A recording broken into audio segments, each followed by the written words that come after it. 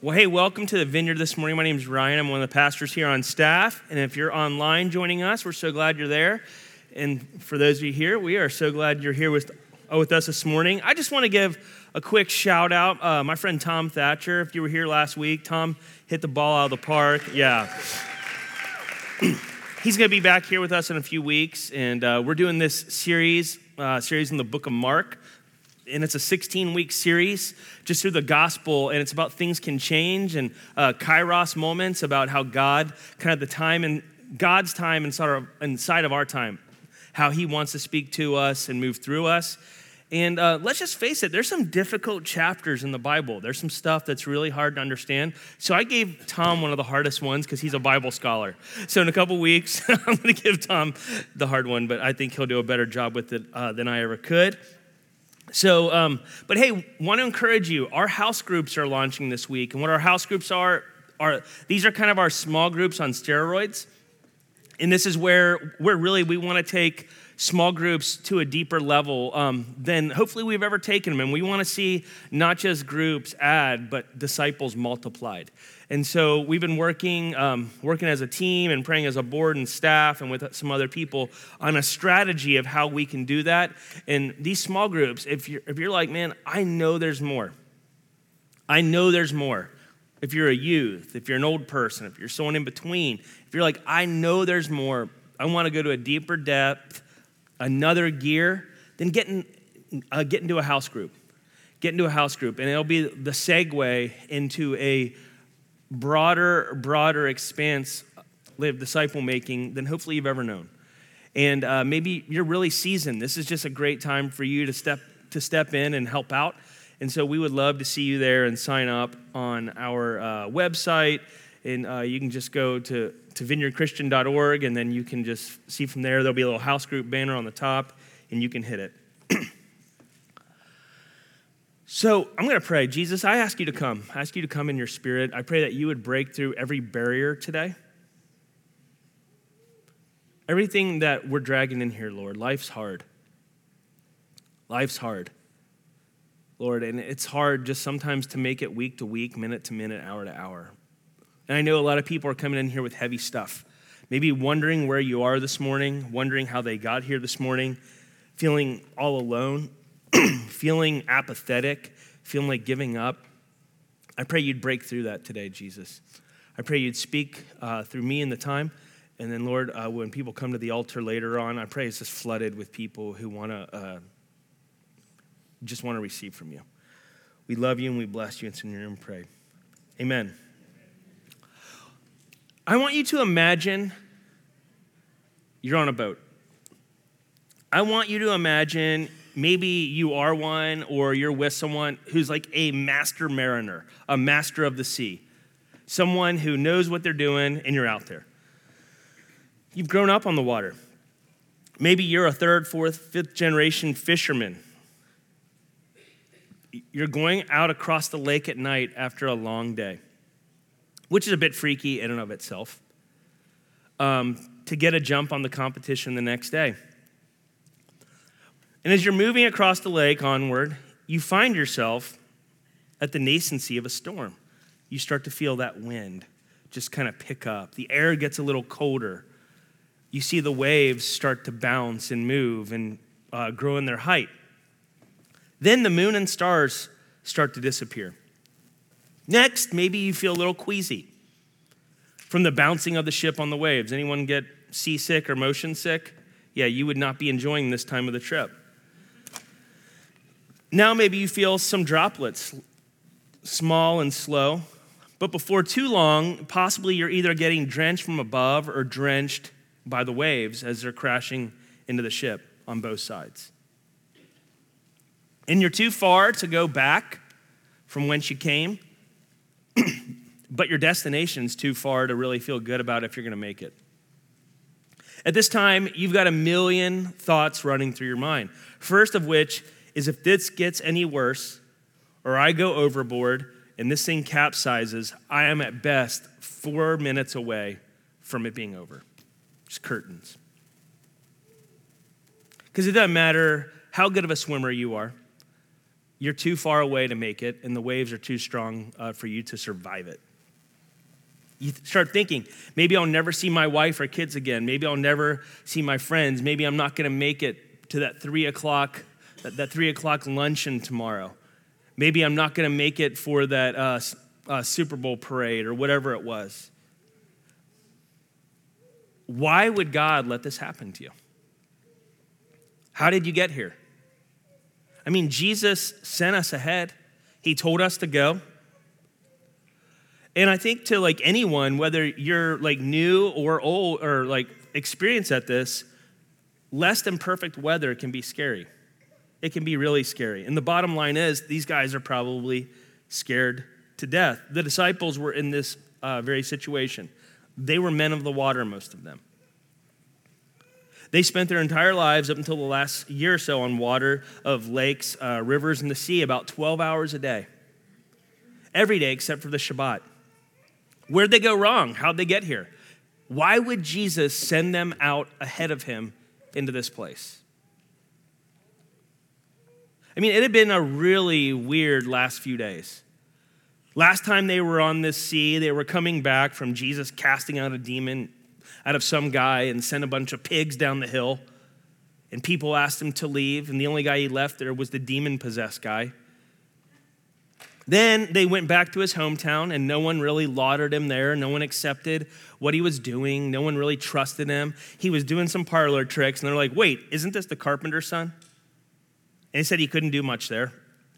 So the long-awaited homecoming after a long stint of traveling finally comes, and it was a major flop. This was a terrible response from the people of Nazareth. But you got to think, are the disciples maybe starting to lose a little bit of their trust in Jesus too? Like, you flopped there, and now you're sending us out here. You wanted to feed all those people. Okay, feeding them with the kids' Lunchable was pretty sweet. Got to say that. But what are you doing here?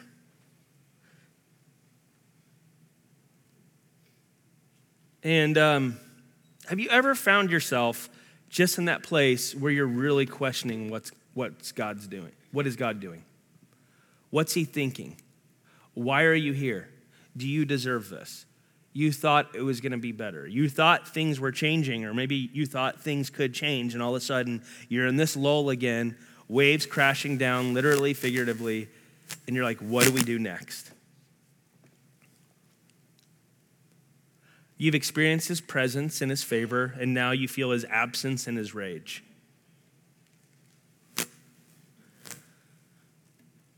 And we think of all the reasons of why we deserve it. Maybe we've had a hard life, or maybe we pay our tithe, or maybe we go to church, or we volunteer, or maybe we're not as bad as that loser we sit next to, like in the cubicle, or that other person that we work with, or that neighbor of ours. Maybe we deserve it for some reason. And these thoughts of rage comes from a worldview that permeated them, and now, I mean, we're very cause and effect, aren't we? We're very cause and effect on some level. And these guys, their cause and effect worldview, ideology was even superior to ours in the sense of their very Greco-Roman world. Everything was based upon if you made the gods happy, things were good. If things were not going good, the gods must be angry. So Peter, James, John, Andrew, the rest of the guys, this trip's off to a bad start, and they're wondering, maybe what did they do wrong, or what was Jesus thinking, or am I going to make it? None of which are great thoughts to have. I mean, was Poseidon ticked, or was Yahweh furious? You know, whatever the god of the day was, these guys had seen some crazy stuff lately, and were probably feeling a little less than sure about the outcome here. And now they're on the water, and they see a ghost. Just to make things better, they see Casper, the friendly ghost. And so in their culture, if you see a ghost, it's not generally a good thing, a la angel of death. So there's the storm, and then you see the ghost, like is the reaper here. You ever been in a bad time, and then like just something else happens, like is the reaper here? Is it all gonna fall apart from here? Or maybe you're in the middle of a storm in your life where you're just like, you feel like I just can never see a way forward. I'll never be able to stop drinking. I can't stop how I feel about this person that I'm not really supposed to be with. I can't stop it. I can't stop it. They're irresistible. I hate the person I'm with, or I know the Bible says that, but that can't really pertain to me. I can't stop it. Or maybe you just can't stop shopping.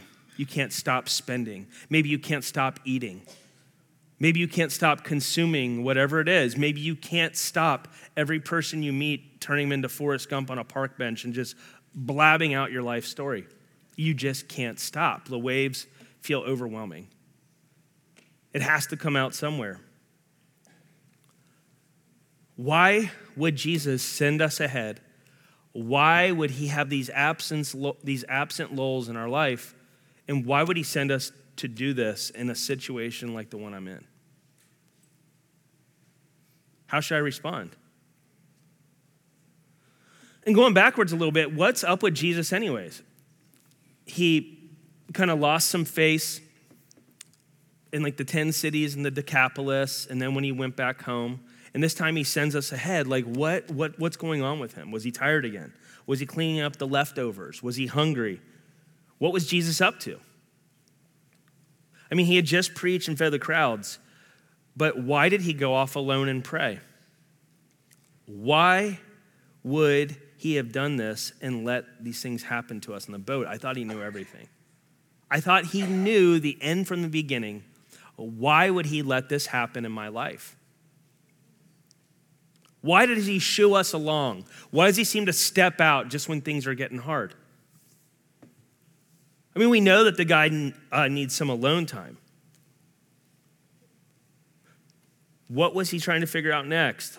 Was it the rejection? Was it the pain? Was it the struggle? I mean, or did he just leave us? Plain and simple, did he just send us off on a mission to die because we'd ticked him off?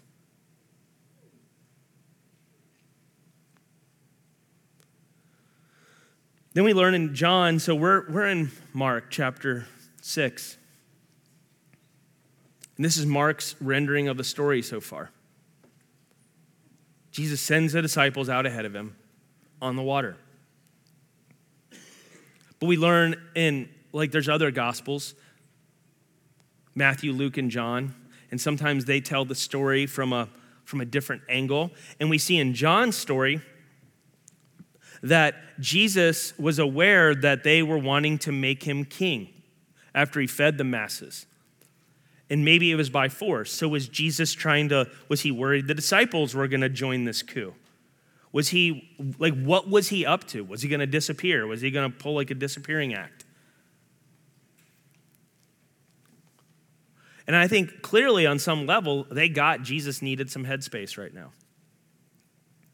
And they'd seen a few times already, whenever Jesus goes off, there's something going on. But I don't think as the water was coming in, they were processing Jesus' good rationale for leaving them at a time like this. Does your life ever feel like this? Does your life ever feel like you're alone? Does your life ever feel like, God, what are you doing? Do you even see this? Or maybe you see God as a watchmaker.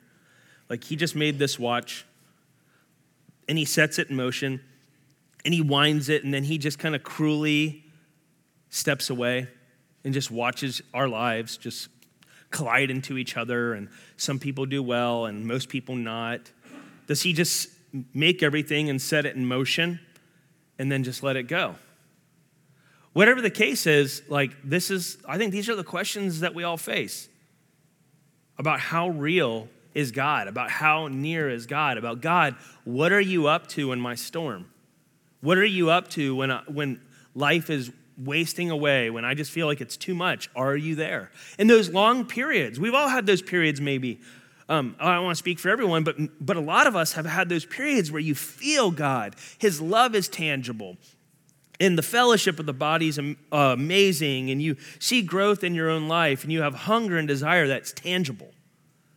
But then there's these lulls where you're like, what on earth is happening? It's like that Malachi to Matthew expanse sometimes. You can feel like, God, why did I feel you back then, but I don't now?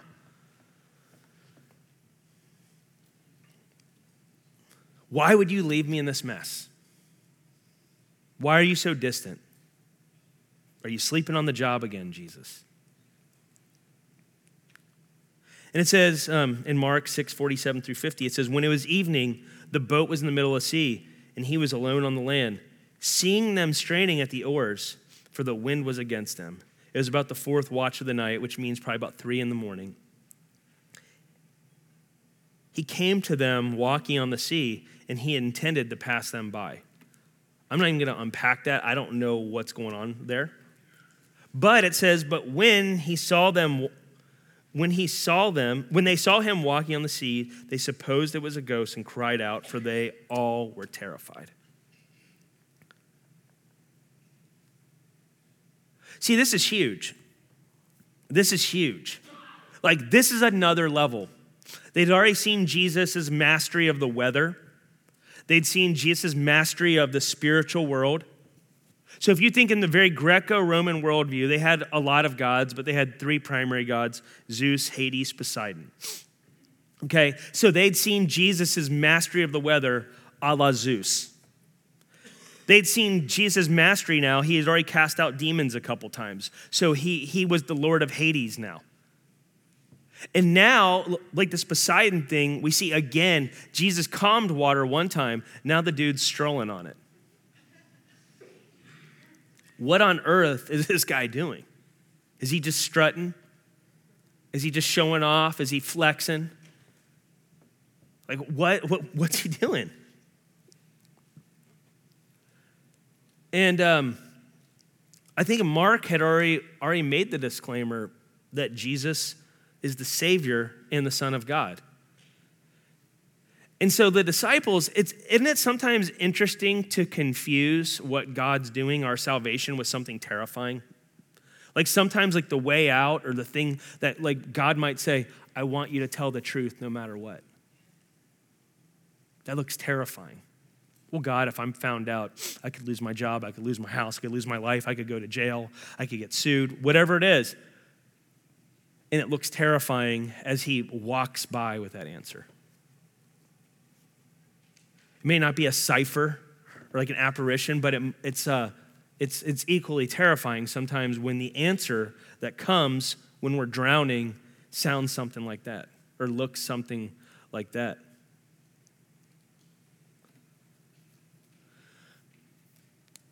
And God often will seem to be hiding or, distant in our pain, in our nadir, or whatever we're in, just great or small. And then all of a sudden, like Aslan in Narnia, dude just appears out of nowhere. Things can change. Things can change. I mean, are you looking for him to come? Or are you expecting him to come in a way you need him to or want him to for it to be real? Or have you given up hope that he's even going to show up? Do you wonder where he is? Do you wonder, should you respond to him? Or maybe even you're kind of new to this. And when you see people praying or maybe praying in the Spirit or doing spiritual things, maybe it terrifies you when you see God moving in a way that is outside of your realm of experience or outside of your understanding. Is it terrifying for you when God moves? When the lights go on, do you clam up? Do you clench up? And you want no part of it because that would be a little bit off the reservation for you. And I think that it's really important that for things to change sometimes, we have to be willing to let God be God. We have to be willing to let his ways be higher than ours. We have to be willing to let him do some things that don't answer the questions in the ways we want them answered. We have to be willing not to have demands with him and to let him do his thing. Because they had already seen him before. Like, what are you doing, sleeping? And he's like, oh, peace be still, And so they're probably hoping, like, out there, like, maybe Jesus sees the waves and or he's surfing, like, on the invisible jet ski or something, and we don't see it, and he's just walking on the waves. Maybe he sees them, and he'll just tell him to be still. But what does Jesus do next? What does Jesus do next? Peter said to him, Lord, if it's you, command me to come out on the water. And he said, come. And Peter got out of the boat and walked on the water and came towards Jesus. How about that? But seeing the wind, he became frightened, and he began to sink, and he cried out, Lord, save me. Jesus says, take courage, it's I, don't be afraid. Immediately, Jesus stretched out his hand and took hold of him and said, and then he says to him, you have little faith. Why do you doubt? When they got in the boat, the wind stopped. And those who were in the boat were utterly astonished and worshiped him, saying, I can see like that Wayne's World thing, like, we are not worthy. We are not worthy. Like, like there was that moment that I'm sure the disciples had, like, we are not worthy. If you're young, Wayne's World is still good comedy. Still good comedy.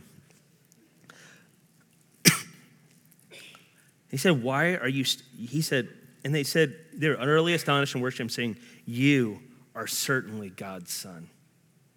But immediately he spoke to them, almost cutting them off, and says, then why are you still afraid? Why are you still afraid?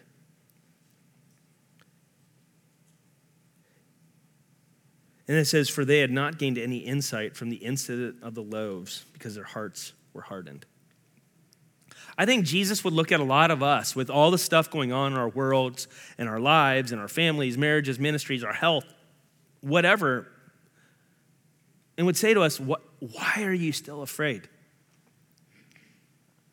I mean, we look at like Russia on the borders, like the Ukraine and like near Belarus, and we look at how China is seizing airports in Africa, and we look at how like our world is just, governments are being toppled daily.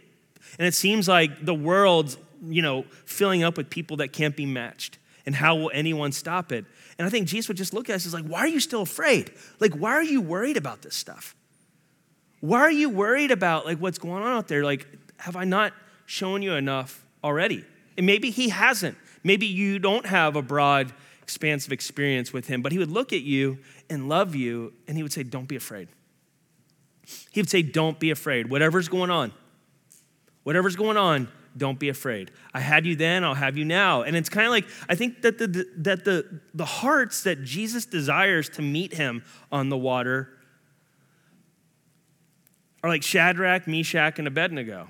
Remember, they're like, we'll go in the fire. We're not going to bow to you.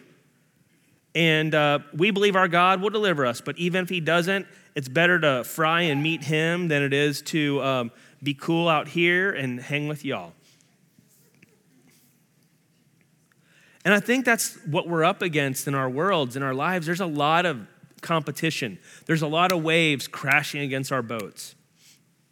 News outlets, endless media, our own feelings, our own skin, our own thoughts, our own thinking, our own traumas.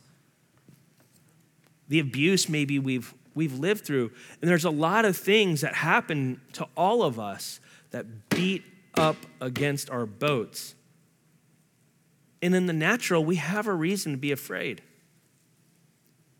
But friends, if you love Jesus, things are a little different. If we love Jesus, things are a little different. And that might sound arrogant, but our daddy's a king.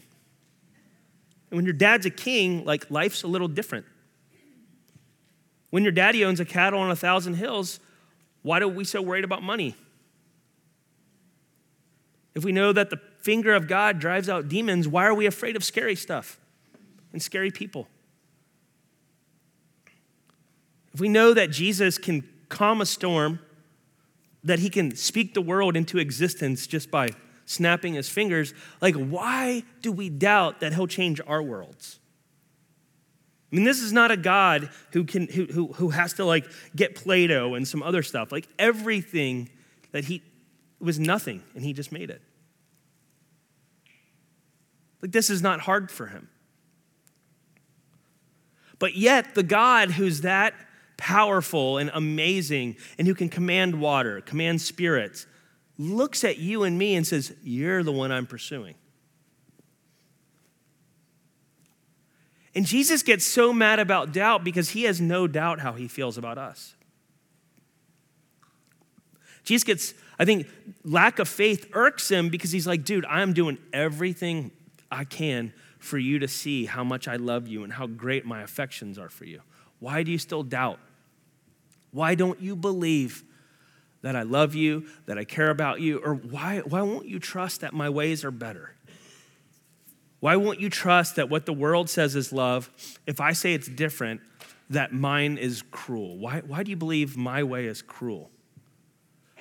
Why do you believe if there's a hell, that's cruel? Why do you believe if I say there's a way, there's a road, there's a path, why do you believe that's cruel? Or why do you believe it can't be? Why do all drains have to lead to the ocean? I don't know, but there's only one who can calm the ocean, so that's the one I'm going to trust.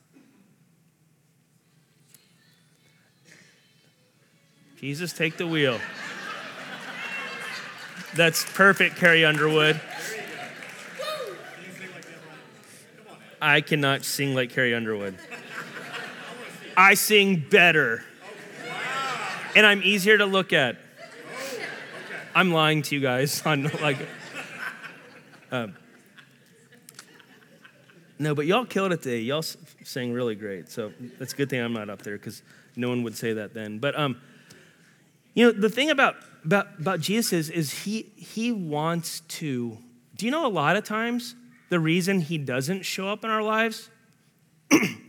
This is really kind of crazy, but it's our unbelief. Do you know that God, by his nature, is a lover? And love, by its nature, is about choice. He's never going to force us to love him. He's not like that. He's never going to force us to come to him. He's never going to force us to believe in him. So there's times in our lives where maybe he does take his hands off and just says, okay, because I'm not going to force you. I'm not going to flex here. I'm not going to show off. I'm not going to control you, manipulate you into believing me. If you want to do it, have at it. And that happens. That's real. But there's other times where there's hard stuff happening, where there's tests happening. And he's with us in that. But he's not going to make us pass the test. He's not going to make us get it right this time. He's not going to make us pick him. He's not going to make us love him back. Because picking a different way would be a step towards loving him. And he's not going to force us to do that. But the thing about Jesus that I've learned is Jesus rarely shows up early. But he's never late. He's always on time. He doesn't come how and when we expect. Jesus intended to walk by them, but I think something changed. I'm thinking perhaps he didn't just want them to observe his awesomeness, that he wanted to rescue them. That he wanted to rescue them. And maybe he just saw something in Peter. Maybe everyone else is thinking it's a ghost, and Peter's like, Lord, is that you? And he's like, that's my boy. Come on out. Like, what keeps us from joining him? What keeps me in my life from joining him? I mean, we all have these stepping out of the boat moments, these kairos moments. You know, kairos moments are just stepping out of the boat of our life moment where God intersects into our story and says, hey, I want to meet you here. I want to meet you for lunch. I want to meet you for breakfast. I want to meet you in this moment right now when you feel really dialed up. I want to meet you right now when you're hopeless, when you're angry, when you're frustrated. I want to meet you when you're really happy. I don't want you to just call on me when the crap's hitting the fan. Like, I would love to talk to you when you're happy too. I'd love to talk to you when you're full. I'd love to talk to you when you're satisfied.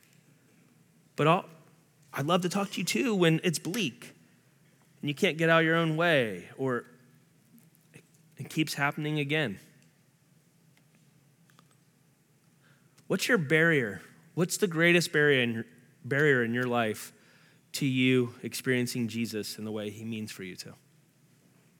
What's your greatest barrier in the boat? Now, not everyone was a man of the sea. There was a tax collector, there was a zealot, there was some, treasury people, finance people, maybe like a fidelity guy. That's what Judas, well, he was infidelity, but he was a money guy. But there was definitely some fishermen commandeering the helm who knew what they were doing. What's your barrier in the boat you're on of life to experiencing Jesus, to mistaking him as something else and not believing he'll come through again? See, Kairos isn't always only the chance of a lifetime. It's not. But the thing about Kairos is we often won't get another one till we get the last one. Like, God is really deliberate on us needing to learn some of the lessons and go through some of the experiences and grow in our faith and trust of him. It's really important to him. And that's where he can feel distant and absent. He's like, I'm not, but I'm still playing the same tape over and over and giving you the same message.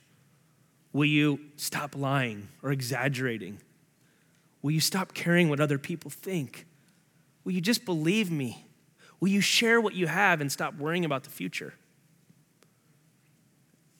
Will you live with your brain instead of what's in your pants? I mean, seriously, these are the real things Jesus is saying to us. He says, will you use the equipment that I gave you to follow me instead of worrying about what everyone else has or what you don't have or what you can do or can't do? And sometimes we will never it's like you can't go to third grade until you pass second grade. Doesn't mean he's mean, doesn't mean he's cruel, doesn't mean he's absent. It just means that sometimes we have these lessons. And you see Jesus over and over again. He's like, why don't you guys believe? Why won't you trust me? I'm here. I love you. I'll save your bacon again. But man, wouldn't it have been sweet if they all was like, oh, that's Jesus. Like, we're all going to run out on the water. If he's doing it, we can too. Do you know the same stuff Jesus does, we can do? You're like, whoa. He said we'd do the same, but even greater. Yep. Amen.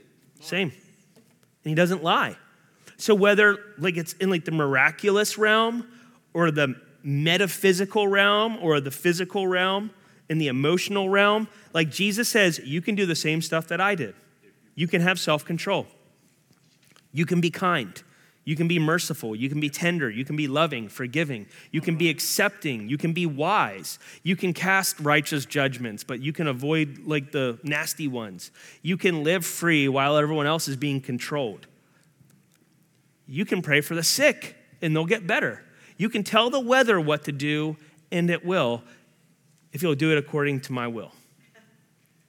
He's not trying to make every day sunny in Philadelphia. But there's times where it's bad and you'll say, Holy Spirit, come. And he will. He'll do it. He'll do it because that's what he's like. So where is he calling you in your life to venture out with him to the impossible, terrifying, or murky? And our responses are imperative to what comes next and how God's going to move. And I think that the point of this story that's really cool is they believed that the gods could move in the elements. They believed Poseidon could rage in the sea. So when Jesus came, that was cool. But then Jesus says, well, hey, I can do this. Peter can do this. But you know what the cool thing is, guys? The next step is you and me can do this too. So it's just not about Jesus or the apostles, the super spiritual, the pastors, the leaders, the prayer team, the youth pastor. It's not just about the worship team. Jesus says I can do this, they can do this, you can do this. We can do this. And Jesus says, because if you believe in me, anything's possible. You need more money? Trust me. Watch what I do. You need more food? Trust me. Watch what I do. You need some friends? Trust me. Watch what I do. You need some health? Trust me. Watch what I do. You need some freedom? Trust me. Watch what I do. And it's imperative that we're people of this. It's imperative that we're people of the word, that we know his word, that we hide his word in our hearts, that we take it and we learn it and we chew on it. And like I love when, so in John 6, where part of this story comes from, later on, they come to Jesus and he's like, I got food y'all know nothing about. He's like, I got food y'all know nothing about. And they're asking if he's hungry and this and that. He's like, he's like, my food is to do the will of the one who sent me. And in our lives, our situations can transition when our will becomes to do the will of the one who sent us. Things can change. And things start changing when we go from a Sunday or a consumer or a cursory or maybe a part-time Christianity and we're like, God, I'm just going all in. I'm getting out of the water. I'm getting out in the water. And I've said this before, and I'll say it again, and I'll probably say it 1,000 more times. If you want to see God move in ways others don't, you got to seek him in ways others won't. Good point. That's the move. If your situation's overwhelming, well, take another gear. There's another depth with God. You can have as much of him as you want, as much. Do you know you can have as much of Jesus as you want? There's breakthrough for everything under the sun for people that want to go. But if you just want to sit in the pews and come on Sunday, that's great, but you'll never have the life that does greater than what Jesus did if it's just part-time. With that Lionel Richie, like the part-time lover. I'm a part-time lover. There you go. So I don't sing as well as Carrie Underwood. Or Margie or Lucas or anyone else that's alive. So, but I'm just too shameless to not do it. So. Now you want to drop some bars. Like, that's another story. It's another story from another time. If you want to step up and you can hear me rhyme. So, sorry. Here's a great quote, and we're going to wrap up on this. God doesn't bring us to a time of testing for him to see what's in our hearts. Here he knows that better than we do. The trials are for us to discover what's in our hearts. God sets up the trial so we can discover that we can make it.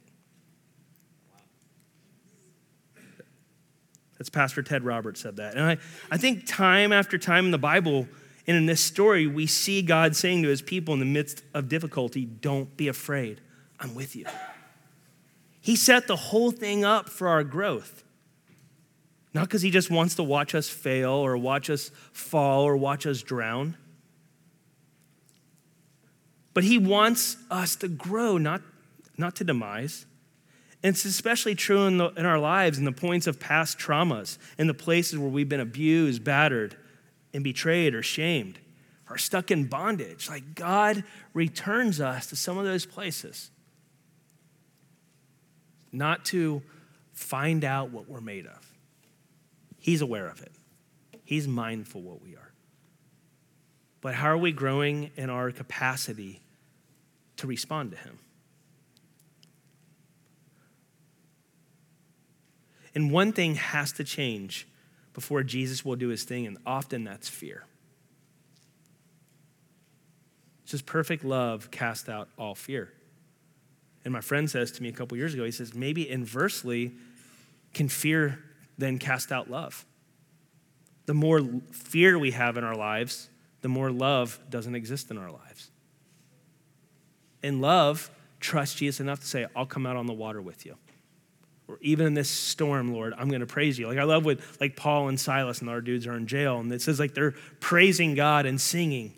And they're just sitting there in chains and beaten up, and says the walls fall down. A lot of times in our lives, the answer to fear is just praise. God, this looks bleak. This don't look like it's going to work out, but I trust you. I praise you. You're my God. It's like Job said, though you slay me, yet I serve you. And so the grace is found in both the invitation and the challenge. the invitation to come out on the water, and the challenge to stay there and not go back to an old life that was not that great anyways. So I just want to encourage you this week, and I want to ask you, I'm going to invite our prayer teams and worship team back up. Come to the altar today. Don't just leave here. If anything touched your heart and you're like, I know there's another gear, or maybe my life's full of fear, or maybe I've been there before and I just haven't experienced for a long time, come get prayer. Come get prayer, man. There's something that when saints, when people of God pray for you, that there's something that moves in the spiritual realm. There's something that happens that we just can't get on our own. And sometimes we got to confess, maybe your life is riddled with a hurt, a habit, or else a hang up that you just can't get past. Well, come up and get prayer for that. God can move. God can move. Maybe you're like, I want to see a move of God in my life on the earth. I think there's some of you old people. There's some old peeps up in here. Not going to lie. But what I'll say is this: God's not done with you. You look at Abraham and Moses, like their last lap was way better than most people's first, right? So no matter where you are, like God is not done with you. It's not curtains for you while there's breath in your lungs. You're not washed up. Just because you're old, society is all about like making you look young and, or feel young. But like, man, there's something to be said about being old and walking with the Lord. Because you can't hurry up experience. You can't fake it. You can't buy it. You can't Botox it. So you elderly, we honor you. God's not done with you yet. Young, you're not too young. David, all the disciples. What about it? It doesn't hurt to be old. It's awesome to be old. Amen.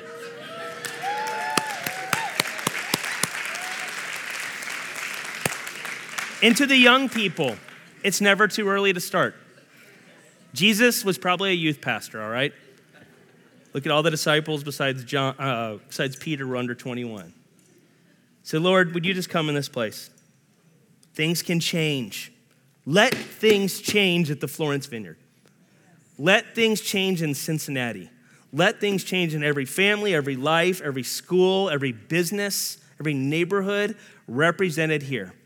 Would you let things change? Would you help us to be people that aren't riddled by fear or doubt or lack, but people that trust you and watch you walk on the waves and we join you? You love us. Help us to experience that in a fresh, new, and powerful way today. In Jesus' name, amen.